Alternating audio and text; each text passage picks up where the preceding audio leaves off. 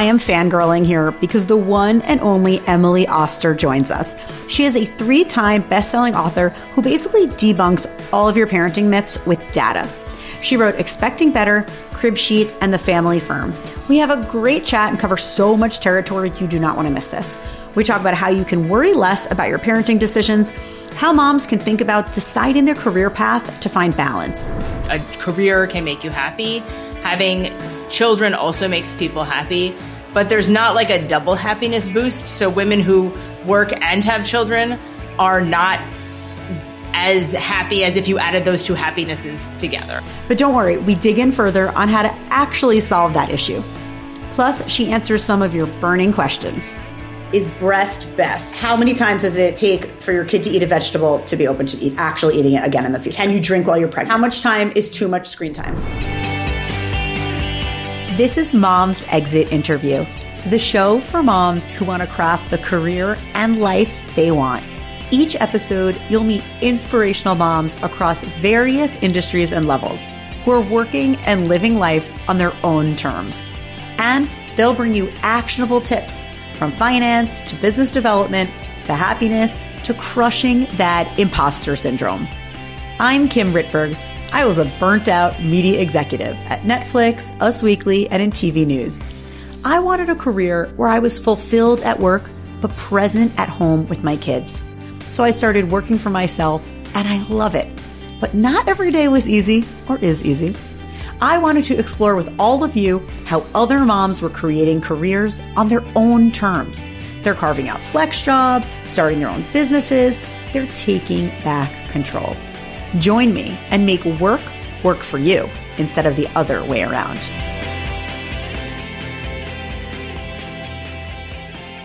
Are you trying to grow your business and you feel like, there's so much to do? Well, don't worry. I got you.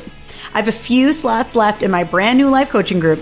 Basically, I'll hold your hand and teach you how to attract your ideal client and grow your business with video and podcast. No silly dancing required. Unless you like to dance, that's fine. You'll get a system and I'll give you a blueprint to make awesome video. I'll give you all my insider knowledge from working at Netflix, People Magazine, and Pop Sugar about how to make engaging content that converts leads into clients. It'll have live coaching, weekly Q&A, and Slack support. So check out my site, Kim Rittberg, and let's connect. I love helping you grow your business. I want to share something so cute that I'm doing with my daughter that I'm actually a little worried if I talk about it's going to go away. But because we're all friends here, I'm going to do it. I bought this journal where my daughter and I write something in it and we pass it back to each other. So one night mom writes and then the next night daughter writes, and they sort of gamify it so it feels fun to her. I was very worried that she'd be like, oh, this is terrible. Mom, why are you making me do this? But we've been doing it for a week. And even if it ends tomorrow, I at least have a bunch of pages done. And it's really, really sweet. So I ignored the potential rejection and I just recommended it gently, and it's happening, which is very cool. And now, seriously, I cannot wait to hear from Emily Oster. She's an economics professor at Brown, best-selling author multiple times. She's written Crib Sheet, The Family Firm, and Expecting Better. She was a Time 100 most influential person. Basically, Emily looks at data behind our choices in pregnancy and parenting, and it helps us make better, more informed decisions and be more relaxed parents. She has a great newsletter called Parent Data on data, pregnancy, child rearing, and whatever else is on the minds of parents. My husband, also on a personal note, was in a few of her college classes, and I'm basically fangirling over her because she's super smart and also hilarious. Because on this show, we talk about how can we organize our careers and lives to have more balance. And we dig into questions like, how do we find the balance that works for us? So I wanted to ask Emily about that, and she says the data is not conclusive, but Emily says we can learn from some of the data that has been uncovered related to happiness, and from that, ask really specific questions.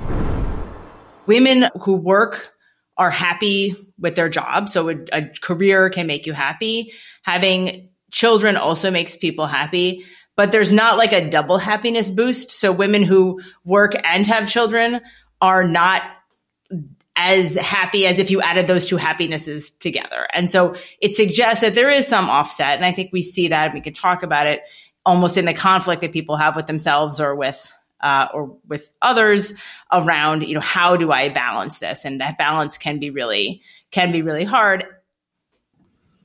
So if family makes us happy and working makes us happy, and of course we work because we need money, but if family makes us happy and working makes us happy, but when we combine the two, we're sort of, it's a lot. It's, it doesn't become 1 + 1 = 2. What sort of useful questions can we ask ourselves when we're assessing where to go? So if there isn't like hard data, how do we make these decisions in a more thoughtful way? So I think the first thing is you can ask, what do I want? And it is hard to ask, what do I want? Because that question is very vague, right? Like, well, what do you mean? What? Like, I don't know. I want a pony. Like, I want a lot of things.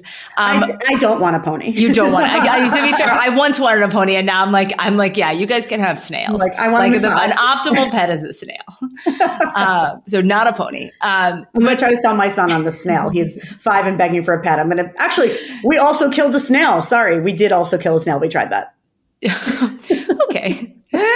It's a mix. Think about what you do with a pony. All right. So I think it is hard to access this idea of, what would make you happy. So one of the tools I talk about in the family firm is trying to make more concrete some of those ideas. So rather than just saying, well, what would make you happy in a vague way, which for some people, they can call up the answer to that. But for many of us, it's hard. I say, well, think about it more concretely. What are the 3 things that are important for you to do every day to make you happy? Or here's a schedule. Show me your best week. Like if this were your optimal week in terms of what were you doing every hour of the day, what would that look like? And that exercise can be quite clarifying in terms of both what you want to do, sometimes clarifying in terms of conflict between what you're doing and what you want to do, or conflict between what you want to do and what your partner wants to do, particularly around family time. So in essence, really saying, here's what I want to do every day, and this is what's going to make me happy, sort of forces some of those conversations. Another way to say it is, what do you want Tuesday to look like? Because your life is pretty much just Tuesdays and Thursdays and Saturdays. And if you're not happy every Tuesday, that's like 1/7 of the time that you're not happy. And so try to make your Tuesday like you want. I asked Emily if there was an ideal amount of hours that would make us happier. Of course, it's no news to all of us that here in America, we work much longer work weeks than in the rest of the world. Emily says, while there isn't hard data we can use, this super handy thought experiment and thought process can help us really drill down to make our lives what we want. So in economics, we have this idea of optimizing, sort of like optimizing everything that you do. And the way that you optimize, the sort of central idea in optimization is that if you had one more unit, or one more dollar, you would be equally happy to spend it on any of the things in your life that you're spending it on. So that's the idea.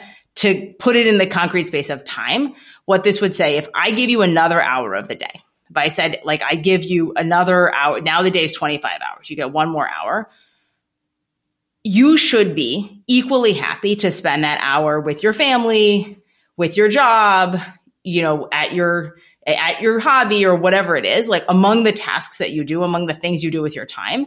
If you had another hour and you said, I'd be happy to put that hour anywhere, then you are optimized because you're saying, I'm doing exactly the right amount of these things. And it's not that I'm doing them equally, right? It could be like 8 hours of work, 3 hours with my kids, 9 hours of sleep, whatever. But I'm balancing it such that at the margin, I'm equally happy with each thing.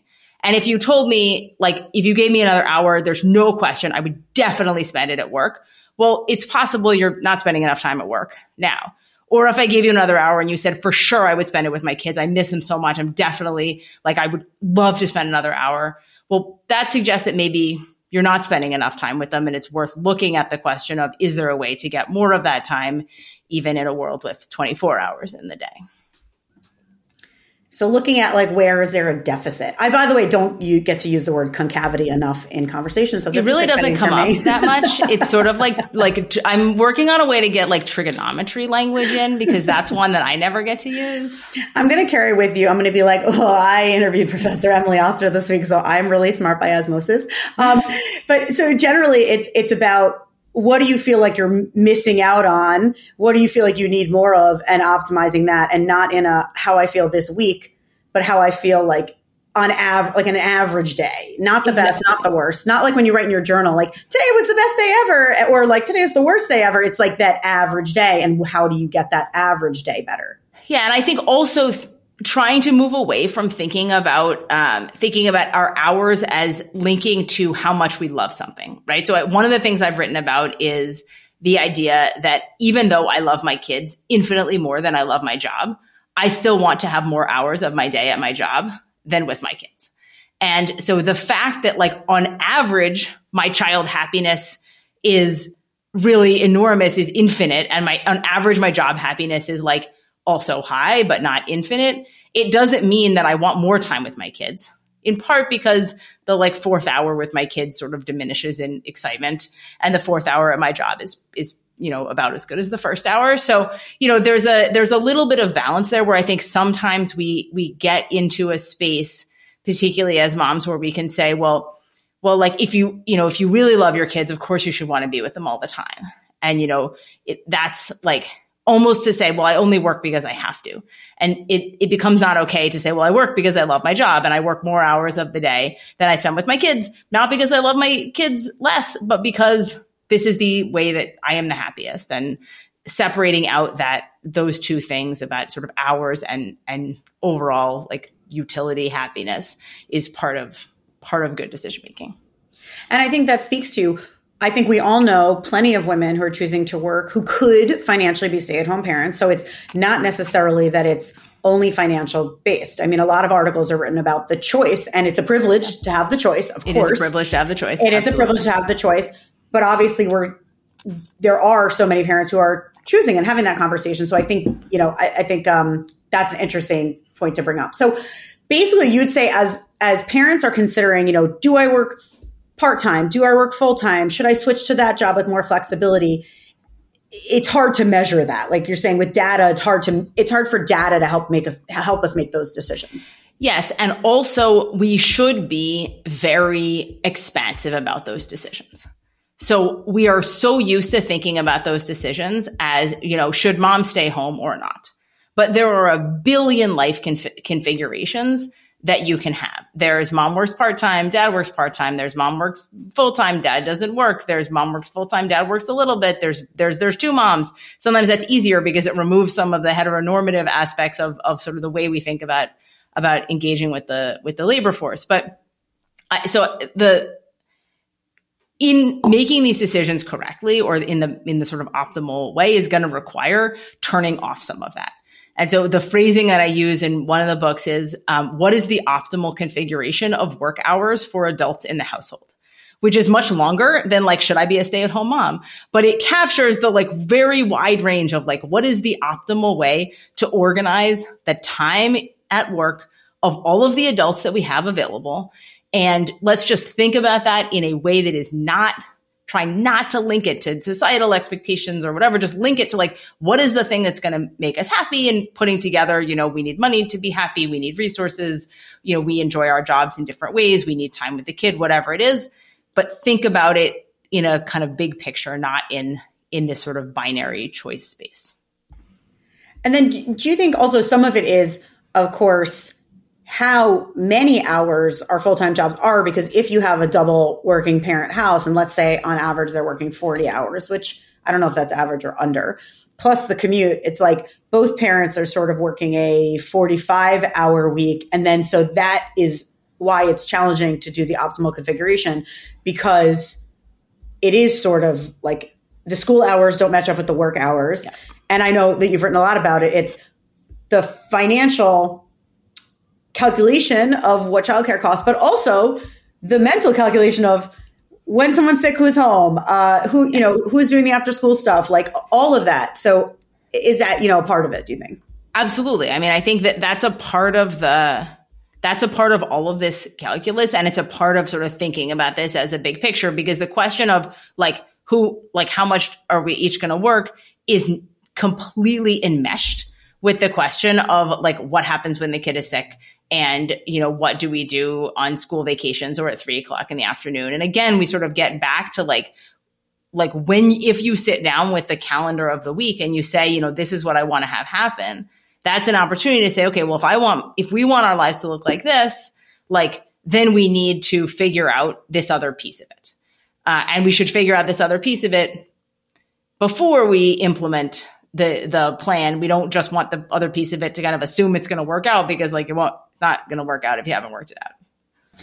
Okay. So, all right. I have a question, because, when we're trying to figure out our optimal life situation, we're sort of looking at an average Tuesday or an average Thursday, right? But I feel like my husband and I joke that we're everything is great until one person's sick. You know what I mean? And then the house of cards falls. So do you base your life upon the worst case scenario, catastrophe planning? Not catastrophe. It's not catastrophic for someone to be sick at home, but do you plan around what happens when someone's sick? Or do you say, well, that's really an out of the ordinary instance. It happens X times a year. You sort of really think of it as a mathematical calculation, because I feel like most people feel like on a day-to-day, it's fine. And then as we saw with COVID, when schools are closed and everything, there's just no answer. Yeah. I mean, I think it's very tempting to think about the average. I think that COVID sort of forced people to think about a little bit more about what is my contingency planning. And in some ways, some of the changes post-COVID for at least some set of people have made that contingency planning a touch easier, because it's a little bit more acceptable to work from home. It's a little bit easier to work from home. There's some more pieces of flexibility. But yes, I think in an ideal world, there would at least be a plan. I mean, this was a piece of advice that one of my very close friends gave me when I had my first kid, which was decide right now who stays home when the nanny is sick. And that was she was just decide that now. I think this was even before Penelope was born. She was that's the most important thing, because in that moment, neither of you will want to stay home. You both are going to think that what you have to do is the most important. And, you need to figure out that contingency before you have a conflict in the moment. And I mean, I think a lot of this advanced planning is in part an attempt to avoid conflict with your spouse, or to surface conflicts at a moment when you're not mad, when you can work them out. Because it is true that when you are both trying to achieve things professionally and you also have kids, it's hard for two people to be leaning in at the same time and doing the kind of job they want with parenting. Not everyone has that situation, but I think for many people that's tough, and it is a place that people get resentful. All right. You have hundreds of thousands of people following you on social media, and people ask you questions all the time. What is the question you've gotten asked the most, and what is the answer? So many of my followers have small kids, right? So I think the most popular questions are things about breastfeeding. So can I quit breastfeeding now? That would be a popular one. And so there's a lot of specifics like that. There is also a very broad class of questions, which is, should I worry about blah? And blah is everything. Should I worry about Zika? Should I worry about, COVID in this particular situation? Should I worry about blah? Some of it's disease. Some of it's, I heard yesterday's question was, I heard the knife blocks have a lot of bacteria. Should I worry about that? Should I worry about phthalates? Should I worry about different kinds of schools? My kid doesn't play an instrument. Should I worry about that? It's just parenting is endless series of just worries. And I think particularly because of some of the sort of ways I interact in the world, that's a lot of what comes in. So what's the answer? If almost everybody's asking you, Emily, ... should I worry about ... What's the best way for them to make a decision about that specific thing? I mean, usually the answer is it doesn't matter too much. A fair amount of the time. And I think this is a lesson from that I sort of learned myself a lot actually in writing Crib Sheet, that a lot of the choices we make, particularly in early parenting, are, there's a lot of good choices, and you don't need to do one or the other thing to have it be Yeah. Like there isn't some one choice that is correct. And so I think that's a sort of important underlying message in a lot of this, which is like, you should do the thing that works for your family, or like, don't worry too much. There's kind of small pluses and small minuses. You know, occasionally there are things you should worry about. But I think in addition to the like, mostly you shouldn't worry about this, there's also this really important distinction between like worrying about something and like being able to do something about it, right? Many of the existential things people worry about are kind of deeply out of your control. So on the one hand, like you could be worried about it. It could be a thing of concern, but it is also not something that you can change.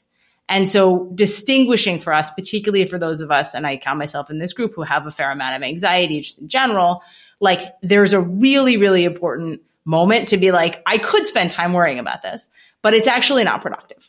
And so I can think about, like, acknowledge the worry and then try to just not think about it anymore, because actually this is not something I can do anything about.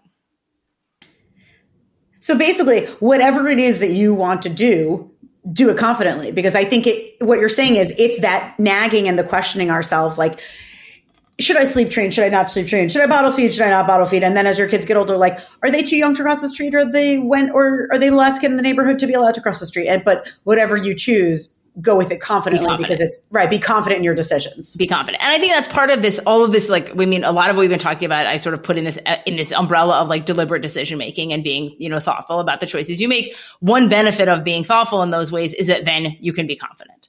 So one benefit about being thoughtful about whether you want to work outside the home and, like be away from your kids is that once you have acknowledged, like, okay, I thought about this and I made the right choice, it's much easier to move forward. And, we all, I mean, like, a working mom, like, we all have these moments when we're like going to like a work trip and my kids are like, I can't believe you're leaving us. This is, my son said the other day, who will take care of us? I was like, your father. And then like everyone in the house is here for you. It's just, I don't know. Leave me. And, I think that in those moments, it's easy to be like, oh, you're right. I'm so terrible. But if like, this is the right choice, it's much easier to be like, yeah, I don't know. You're just going to have to work it out for yourself. Like, there's some cereal in the cabinet. Enjoy. I feel like it's like when we're reading The Family Firm, these kids are reading like How to Manipulate My Parents with Love at the suboptimal moment. How to really push their buttons. Like, I feel like there's a little picture book that even is from newborns on up, is like how to make your parents do whatever that you want with like a really big smile. My husband studied economics, ironically, with you in college. True. He hasn't written 3 books, but that's cool. He's really smart also. I think it's helpful because he does see the world in a completely different way than I do. And I think, to your point of he assesses situations differently. And I do think it allows us to make decisions deliberately. We have totally different decision-making styles. I'm like, let's make a decision. Let's decide it by tonight. Tomorrow is the next thing. And he's like, let's think about it. I'm going to think about it and research it a little bit. And I'm like, oh, okay, I guess, And then a few days later, we come together and then we have a decision and we've both sort of talked it through. And he has that, well, what's the worst case scenario? What happens if we don't? Or what happens if we do? Where that's just not how my brain works. But I find it helps us come together with a decision, as I like the word deliberate. It's intentional. And whether it's right or wrong, well, I don't know. We'll find out when our kid's on the therapist couch in 20 years. But right. At least we're not hemming and hawing every day and worrying about that. And I think the other thing, we were talking about job decision making.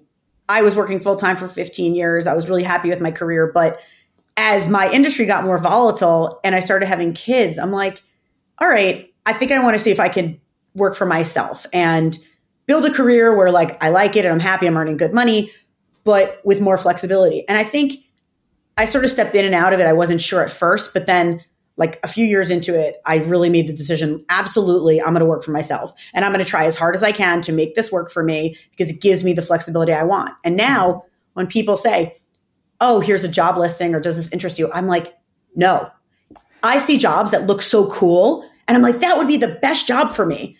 I would really be good at that job and I would have fun at that job. I'm like, I really don't want a full-time job, and that's okay. And I think like living in that certainty I never think, oh, I should send in my resume. I'm like, no, like then I can't get my daughter after school on Thursdays. And like, then I can't leave room for just in case. So I think to your point of just really taking the data points and seeing what a Thursday would look like, and knowing that has really helped me, because I think there's so many inputs throughout life, both from people and articles and everything. And I think it's just helped me live in that, in a different state. Yeah, I think it's very easy to hear inputs from others, whether it's about your personal choices or your parenting choices. And if you are not confident, to let them kind of worm their way in. And I think that one of the things that the confidence about this delivers is the ability to say, you know, thanks so much for sharing. And then you just move on.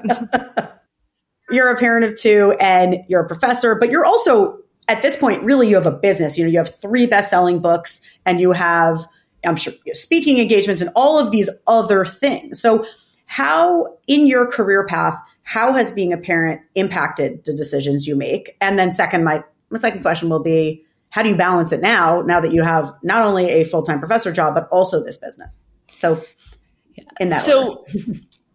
So the sort of answer to the first thing is like, it is only because I am a parent that I have all of this other thing. Like my business really started, I mean, Expecting Better is now like 10 years old. I sold that book when I was 35 weeks pregnant with Penelope. So like everything that came after that, all of the work on parenting, the books, the newsletter, all of this stuff that I'm doing sort of came out of the experience of being pregnant, of wanting to, you know, use these tools I was using in my job to speak to my pregnancy, and then wanting to write about them. And, you know, that book kind of catapulted the whole thing. And the second book sort of really turned it from kind of like a weird hobby into something that was much more of my time.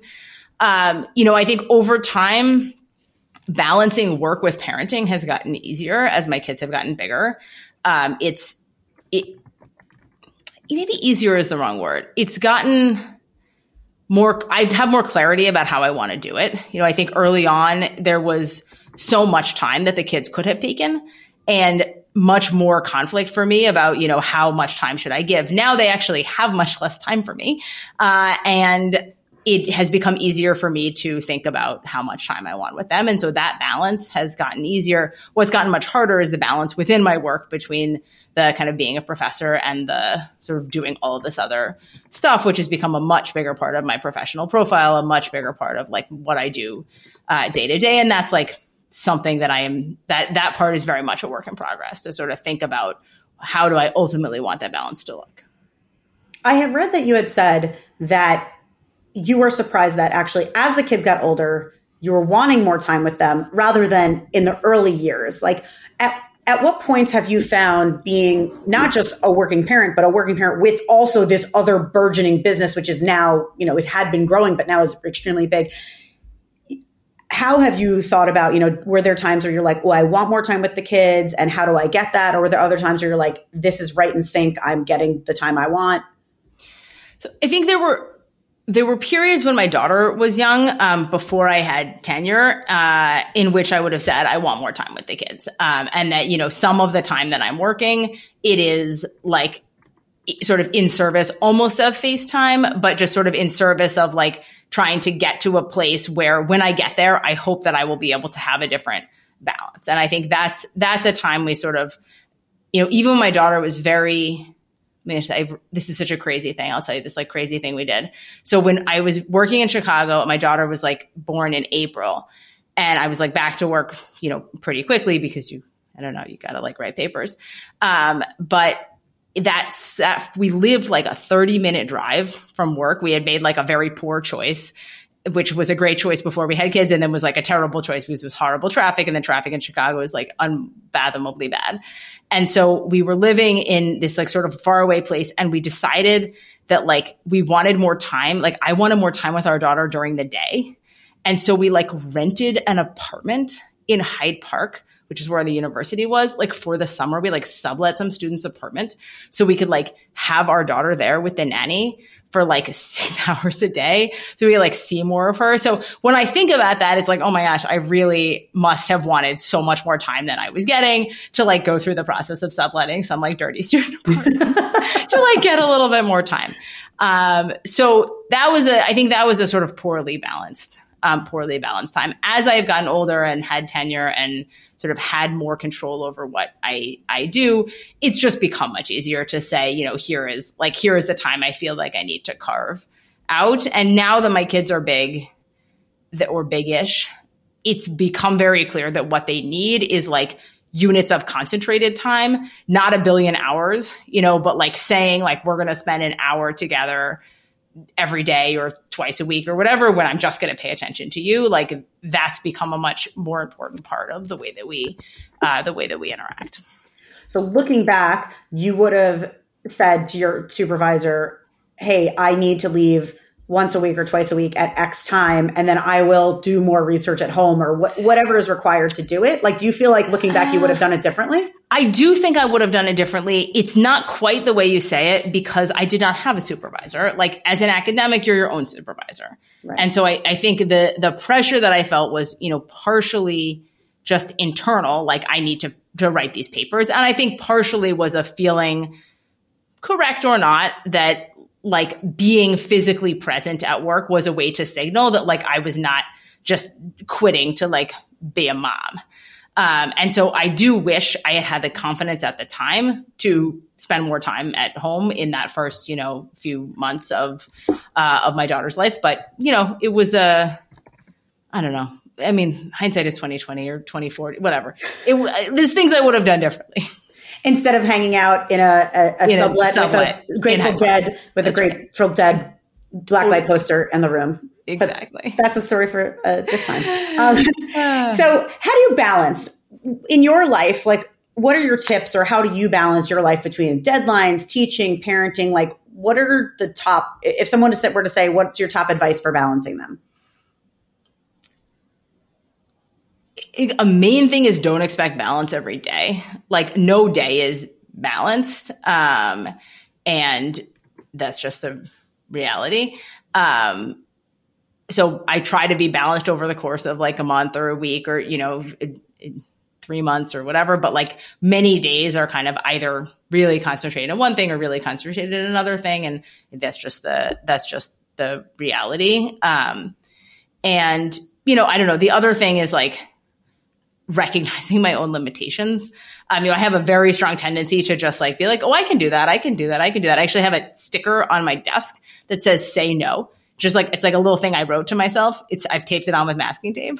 And it's just like, I have to like be better at just saying like, I am too limited to do that. Like, I just don't have the time to do that. It is not consistent with the other parts of the balance that I want to be achieving.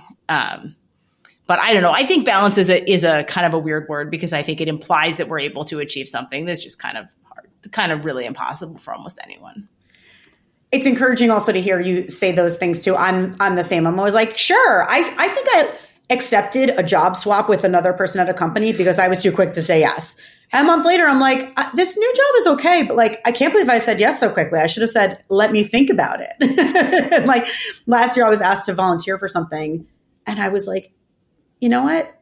It's not the right time. No. I'm really busy at work. No. And I really was proud of myself because it's not easy to say no, which is weird. And whatever it is, for whatever reasons, it should be easier to say no, but it's not. So that's helpful to hear. Say no. Say no. When everything piles up, what falls to the wayside for you? Sleep. And that's like one of my most like terrible habits. There was this period. So I get up quite early anyway. And there was this period, like actually early in the pandemic when there was just so much stuff. There was like the kids were home. So we were, homeschooling and then they would like, I had all these extra job responsibilities for some weird reason. And so it was just like, everything was totally insane. And so I started like getting up at 4, like 3:45, which is like somewhat earlier than I had been getting up before. And at some point my husband was like, you have to stop that. Like, that's not a healthy way to address this. And so I've been trying to work on other healthier ways to address it, but it's hard. In all your questions and research, what's been the most polarizing topics you've covered? Oh my goodness, Kim. Okay. How much time do we have in this podcast? Listen. So, in pregnancy, like discussions of alcohol for sure were kind of a big polarizing nature. When it came to like early childhood stuff, I think sleep training is probably the most polarizing or the most conflicting thing. It's interesting because I thought, when I wrote Crib Sheet that breastfeeding would kind of rise to the fore there. And I think that, clearly that can be a quite polarizing topic. I think for whatever reason, in the ways that I sort of the kind of ways that I appear about that, it isn't that polarizing, but sleep training sort of took over there.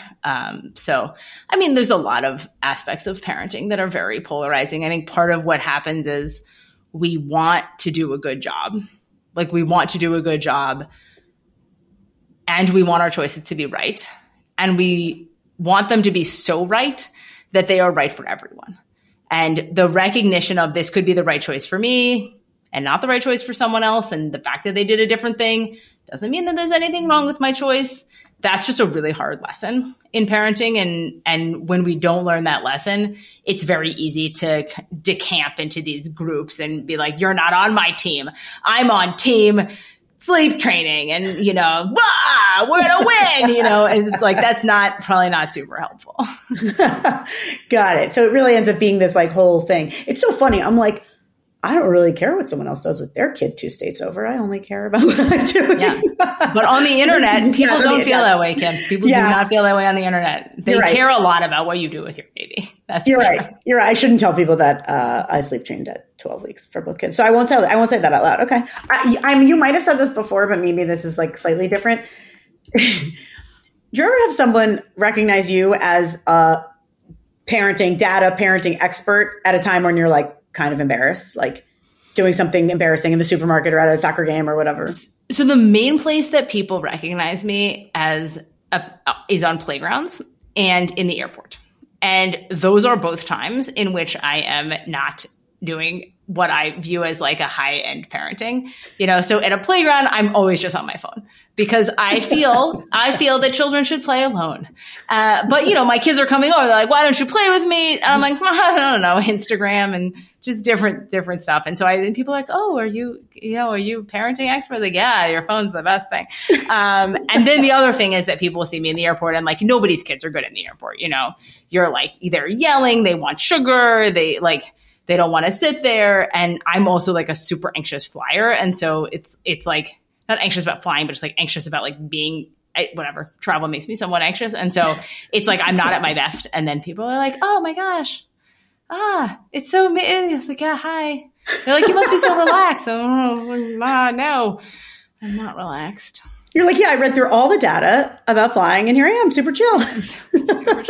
Super chill. How much screen time do your kids have? So my kids watch about 45 minutes of TV before dinner every day, unless it conflicts with homework. So my older kid probably watches less than that because she has stuff to do, but they're allowed that time, and they get a little bit of app time kind of here and there with as a reward for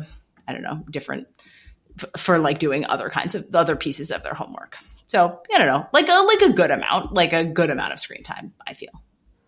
We're doing rapid fire with Professor Emily Oster, who is the expert on not parenting data. Parenting data. All right, Emily, rapid fire. Is breast best? There are some small benefits to breastfeeding early on, but many of the claims that people make about breastfeeding, like it will make your kid smarter or thinner or they'll make them able to fly, those are not supported in the data. Okay, kid can't fly. Sleep training, amazing or terrible? Sleep training does work for making your kids sleep better. It does not have negative long-term impacts on your kids in the data. It can work to improve parent sleep. It is not for everyone. It has to be something that you want to do. Can you drink while you're pregnant?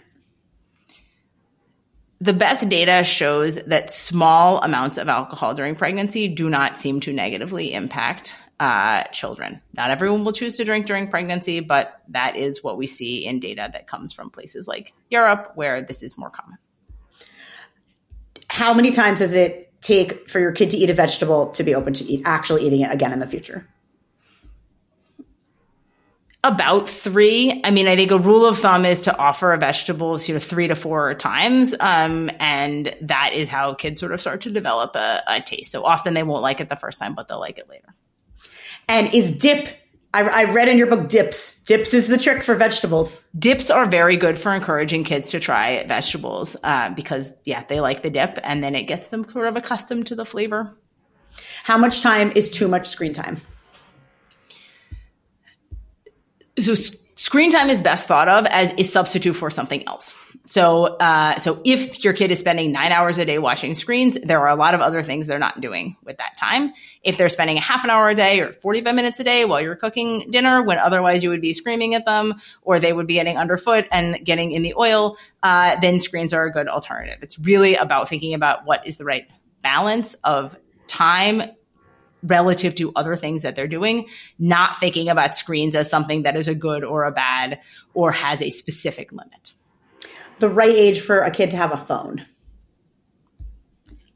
I am very skeptical about kids and social media. I think the evidence coming out is increasingly not encouraging.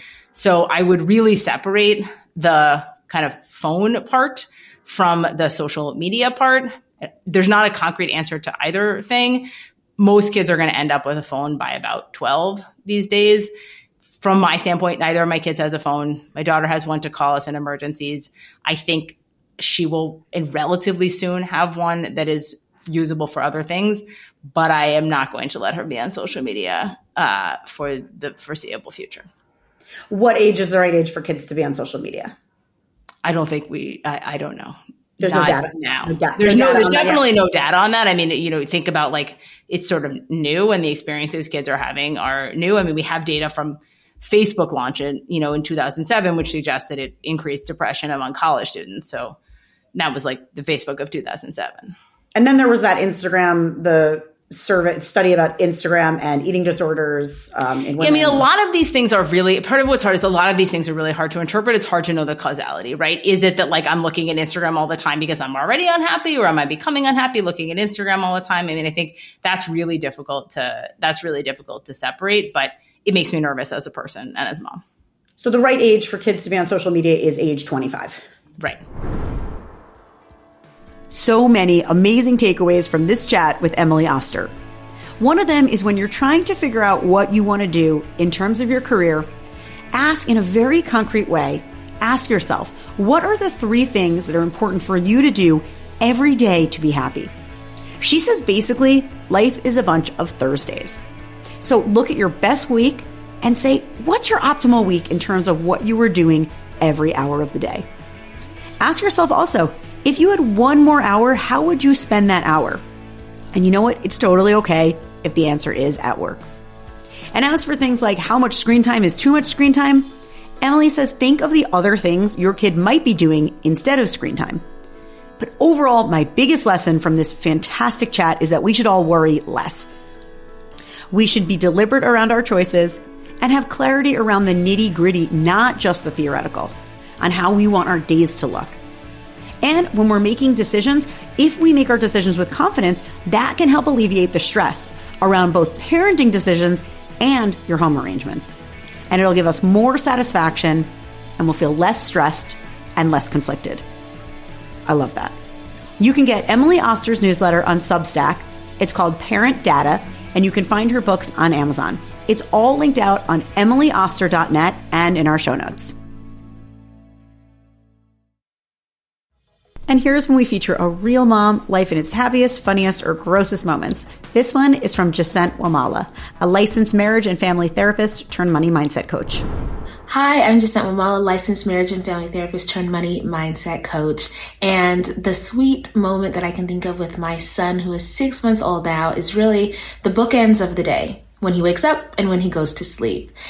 I say this because, it confirms why I started my business in the first place, to help other women to have the freedom and flexibility financially to live life on their terms. And for me, it's really being present with my children and my family. And so being able to be the first face he sees when he wakes up, smiling, which is so fun, and the last face he sees when he's going to sleep, knowing that he's cared about, going to bed in ease and in peace with a routine that is consistent, really makes me feel like I'm doing something right as far as being a parent personally. And, it lets me know that what I'm doing is worthwhile because I get to help other women be able to create options and flexibility in their lives too.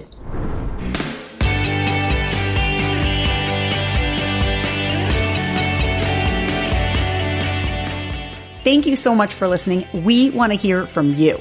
Tell us what topics you want us to cover and what questions you have for upcoming shows and experts. We will read every one and we will use them. You can find us everywhere. Go to momsexitinterview.com, scroll down to find the contact button, or you can DM me on Instagram at Kim Ritberg. Or you can leave your feedback right inside your review in the podcast app. Please follow the show in Apple, Spotify, or wherever you listen and leave a review and a 5-star rating. And don't forget to share it with people who will find it valuable. It's truly meant to be a resource.